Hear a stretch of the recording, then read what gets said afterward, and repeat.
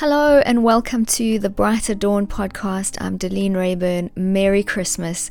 I'm so aware we all arrive at the Christmas season, for better or worse, with the ghosts of our Christmases past.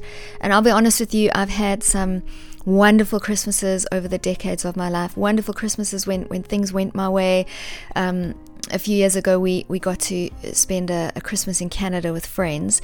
We're from sub-Saharan Africa. We'd never experienced a Northern Hemisphere Christmas, and it snowed on Christmas Day all day. We walked along the shores of Lake Superior in the snow. It was like we were in Narnia. I mean, it was just perfect. And I've had disappointing Christmases when things didn't go my way. When I was a kid, I remember one year my dad's appendix burst a day or two before Christmas, and he was in hospital. Totally rocked my Christmas boat. My mom managed to rescue Christmas, but you know what I mean. You've probably also had some marvelous Christmases and some Christmases that, I don't know, left you with PTSD from all the family tension. Christmases when perhaps we didn't get the gift we wanted, because sometimes we are that shallow. Christmases when our expectations weren't met, like maybe you'd pictured how your kids would react to their gifts, and they were going to say, "Oh, you're the best parents on planet Earth," and they were just actually a little bit underwhelmed by their gifts. Or maybe you pictured bringing out the flaming Christmas pudding and everyone would say, "Oh my word, you are a domestic goddess," but instead the tablecloth caught fire. And we all know Christmas is an intense time of year. Christmas can magnify things. Feelings are bigger at Christmas. If you love someone, you really love them at Christmas. If someone irritates you, they really irritate you at Christmas, right? If at every other time of the year you're inconvenienced by traffic or queues or a schedule that somehow you overcommitted to, you're really inconvenienced by those things around Christmas. In fact, you can end up being of the opinion that Christmas as an annual concept is really inconvenient. But here's the thing, and this is the whole episode in a tweet: Christmas is about love. Mostly, love is inconvenient. Always, love is worth it. So let's think about love for a moment. The best definition of love I've ever heard is this: love is a compassionate commitment to delight in the soul of another and to will that person's good ahead of your own, no matter the cost to yourself. So when you've got a colicky baby and you haven't slept in weeks, or except, yesterday you closed your eyes briefly when you sneezed, but like that's about it. But your baby cries again and you go to her. That's your compassionate commitment to delight in her soul and to will her good ahead of your own, no matter the cost to yourself. It's inconvenient. It's love.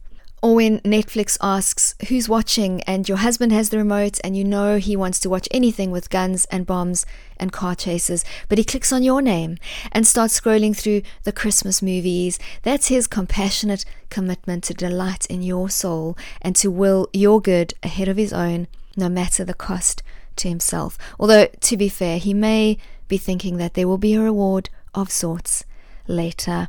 When you give the biggest, crispiest roast potato on Christmas Day to your teenage son, even though you'd quite like it yourself, that's your compassionate commitment to delight in his soul and to will his good ahead of your own, no matter the cost to yourself. And think about it, mostly people don't need us at a time we've penciled in because it suits us. You can't say to your friend or your housemate, "Oh, so listen, if your car is going to break down this week, I'm free between 2 and 3 on Saturday afternoon to come and pick you up on the side of the motorway. If you could just need me then, I've got a gap to show you some love." Right? Love is often inconvenient because it requires of us to put ourselves second or third or fourth or last.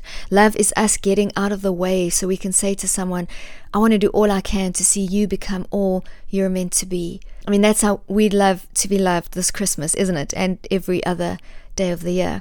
So just imagine what would happen in homes across the world if we all started saying, "I'm dreaming of an inconvenient Christmas." And it sounds ridiculous, I know, like who wants to be inconvenienced in a season of festivity and celebration? What even is that? But just imagine how it would take the tension out of Christmas if we let go of a bunch of our expectations and decided just to be grateful, not sulking martyrs, not resigned, not passive aggressive, but actively, front-footedly grateful, excited to look for ways to make other people's Christmas dreams come true. Imagine the simple, stress-free Christmas season we'd enjoy, and how that kind of love might spill over into a new year. I don't know, I've started dreaming of a beautifully inconvenient, really happy Christmas. Except I know you're thinking, oh, if you knew what I had to deal with every Christmas, if you knew my mother-in-law, I'll tell you about inconvenient. And you're absolutely right. I don't know your story or your Christmas dreams, your hopes and fears of all the years. But I believe God does. I believe He's been at all your Christmases. But it's possible you're still not buying this idea, and I get it. You're not necessarily interested in an inconvenient Christmas. Okay, so don't worry about your inconvenient Christmas, but maybe think about someone else's and the implications of that someone's inconvenience. If you consider yourself to be an open-minded person, then Christmas is as good a time as any to hold space for two ideas. Either there is no God and we're alone in the universe, right? That's one option.